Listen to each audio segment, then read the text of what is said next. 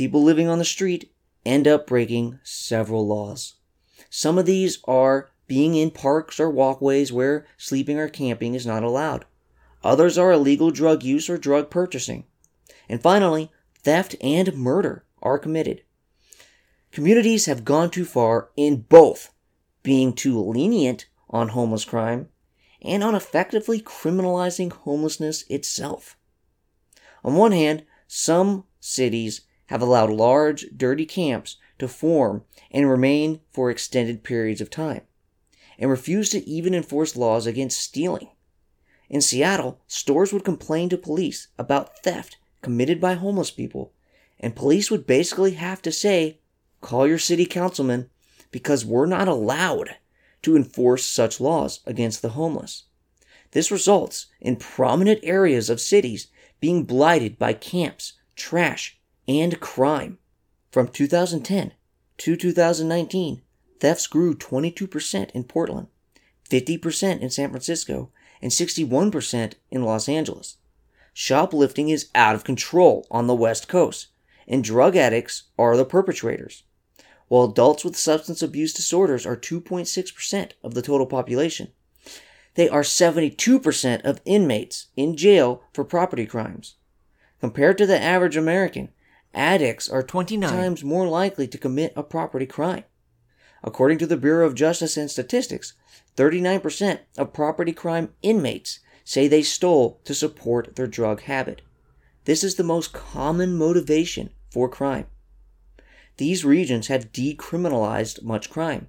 In California, Proposition 47 was approved in 2014. This made many drug and property felonies misdemeanors, basically decriminalizing thefts up to $1,000. This allowed stealing without fear of law enforcement. One Portland man stole $2,690 of meat and told the police, "I know the law. I know the rules. I know what I can and can't do. I'm never going to get over $1,000 at any store." Some retailers don't even try to stop shoplifters. They know police can't help due to the law, and they fear the cost of liability is higher than the cost of theft. The cost of shoplifting is usually passed on to customers with higher prices, and sometimes causes stores to close or move.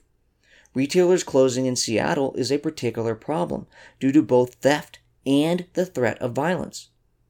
In Venice Beach, California, homeless camps are rife with crime, drugs, drug dealers fighting turf wars over the camps, robbery, violence, and meth heads acting crazy while high. The shelters are basically run by drug dealers, and the mentally ill go there and get addicted to drugs. To the other extreme, communities criminalize homelessness itself by making illegal and enforcing laws specifically designed to go after homeless people. If there isn't room in homeless shelters, people have to sleep somewhere. So it doesn't make sense to arrest or force the movement of people for sleeping if they are out of the way. Heavy police action results in homeless people resting more out of sight, which makes them more vulnerable to rape and theft. It may make the homeless problem seem better, but just because you can't see it doesn't mean it's not going on. The homeless are afraid to go to police, making the homeless even more susceptible. Constantly having to worry about police or being awoken and made to move by police results in less sleep and worsens health conditions. Additionally, fellow homeless are afraid to call emergency services when someone overdoses, in fear of the victim or witness being arrested for outstanding warrants or sentence violations. The homeless can't pay fines that courts put on them, and often have additional fines because they don't make their court dates. Frequently, they fail to show up because of transportation or notification issues. They have no phone number or mail address to be notified of the court dates. Such debts make their financial situation even worse. Finally, sweeps of homeless camps can result in the homeless losing what little property they have, including sleeping bags, family photographs, and medicine. Jail for the homeless disrupts any stability they've gained.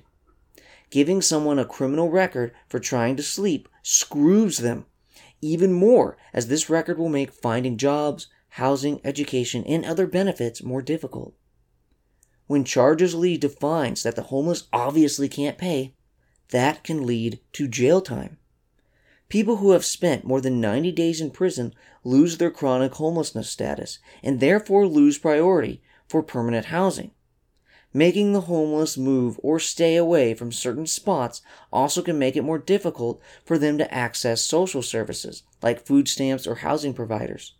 Forcing them to move makes them lose touch with charities or services that were trying to help them because the workers can no longer find the homeless they were working with.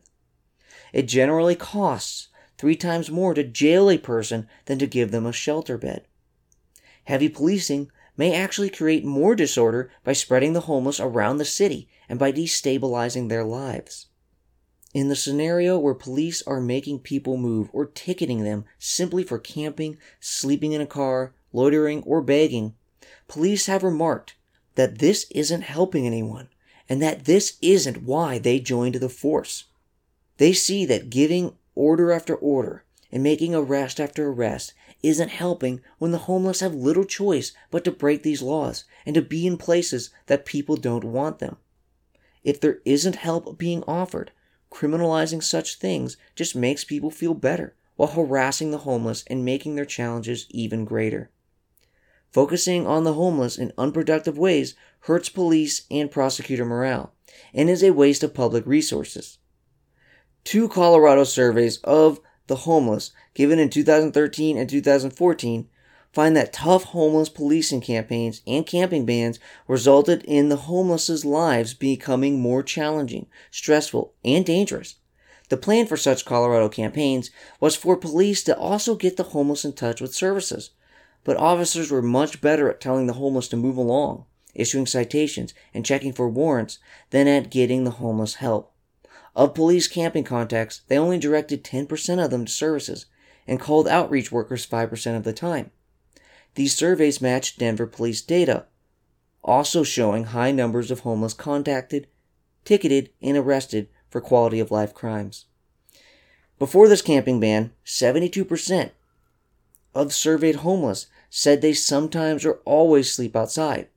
With the ban in place, 64% said this. So, the ban made their lives worse, but didn't get many of them inside. 66% said they moved to less seen places to sleep. 58% said they avoid police more than before the camping ban. 39% say they walk more to avoid police and travel to and from cities. Only 4% said the police became more helpful in obtaining services or better places to sleep. On the positive note, 40% have increased efforts to get into shelters. But a majority say the shelters are harder to get into, and 73% have failed to get into shelter because it was full, and 33% say this has happened frequently. 53% say they feel less safe at night. 60% get less sleep, and 90% report their experiences with police are more harassing than helpful. This is evidence that criminalizing homelessness can push them towards shelters, but in this Colorado campaign, there were not enough shelters available. In multiple Colorado cities at the time of these campaigns, there were far more homeless than actual shelter beds, so it wouldn't have been possible to push most of the homeless into shelters. Before the camping ban, 55% said the reason they slept in downtown Denver was because such areas were safe, warm, and well lit. 15% said because they had access to services and bathrooms. An important flaw of these Colorado surveys is that it only contacted people on the street after the policing campaigns went into effect, so they would not reach people who were moved off the streets by the tougher policing. It's therefore possible that there was a large number of people induced into help that the survey failed to capture. Other studies and surveys report similar findings to these Colorado surveys. Police don't usually follow what the homeless do once they move along. Police's task is just to get the homeless to move from their current area. Police have reported taking a homeless person, then moving him to another police department's jurisdiction and leaving him there, because the officer's job was just to get the homeless person out of his jurisdiction. With harassing police methods, the homeless develop less trust in institutions in general, which means they also less trust the services made to help them. I've seen an argument that certain nice Seattle neighborhoods have solved homelessness by having a gated community and private security that enforces the rules. This forces the homeless to live elsewhere, and therefore homelessness is solved, and the rest of Seattle should follow the same method. While I agree that Seattle was way too soft on enforcing basic laws, the idea that these neighborhoods solved homelessness is nonsense. They didn't solve it, they just forced it to other parts of town. So, we have different communities being either too harsh or too lenient on the homeless. The simple and fairly obvious correct policy is somewhere in between the two extremes. We absolutely have to charge people for theft. We can't allow the homeless to ruin our cities. If they are going to steal from each other or stores, we have to target these thieves and end their ability to commit such crimes. I'm all for the justice system giving these people the option of drug rehab or psychiatric help instead of hard prison. But either way, we can't just ignore fundamental breakdowns of public order. It feels crazy that I even have to make this point. If the community has safe and clean shelter options for the homeless who aren't committing greater crimes, then I don't mind the enforcement of camping and sleeping ordinances as long as judges give suspects the option of taking on services and living in a shelter or housing in an effort to get back on their feet. If the community is not ready to offer such help, then we should let people sleep as long as they are out of the way and not disrupting commerce. The goal needs to be to build up the shelter and housing infrastructure so we have the option to move the homeless out of public areas and into housing, and programs designed to get them into independence. As far as the enforcement of drugs, those selling drugs should be prosecuted to remove them from society and deter others. However, the policing of just the use of drugs should give people the option of rehab. Some conservative pieces have blamed homeless blight on the lack of drug prosecution. But the homeless commit plenty of other crimes, so the focus on drug violations seems part of a greater anti-drug attitude rather than a key problem in homeless enforcement. That said, seeing how badly certain drugs like meth have destroyed people's lives certainly helps me support its illegal status. Forcing those who are addicted to choose between prison and rehab gets them off the streets, prevents their crimes, and can save their lives.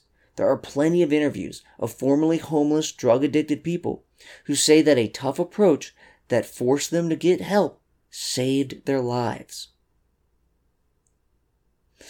To sum up how we should police homelessness, let's target lawbreakers who are disrupting the greater community, but in such a way that gives the downtrodden a chance to get healthy and work.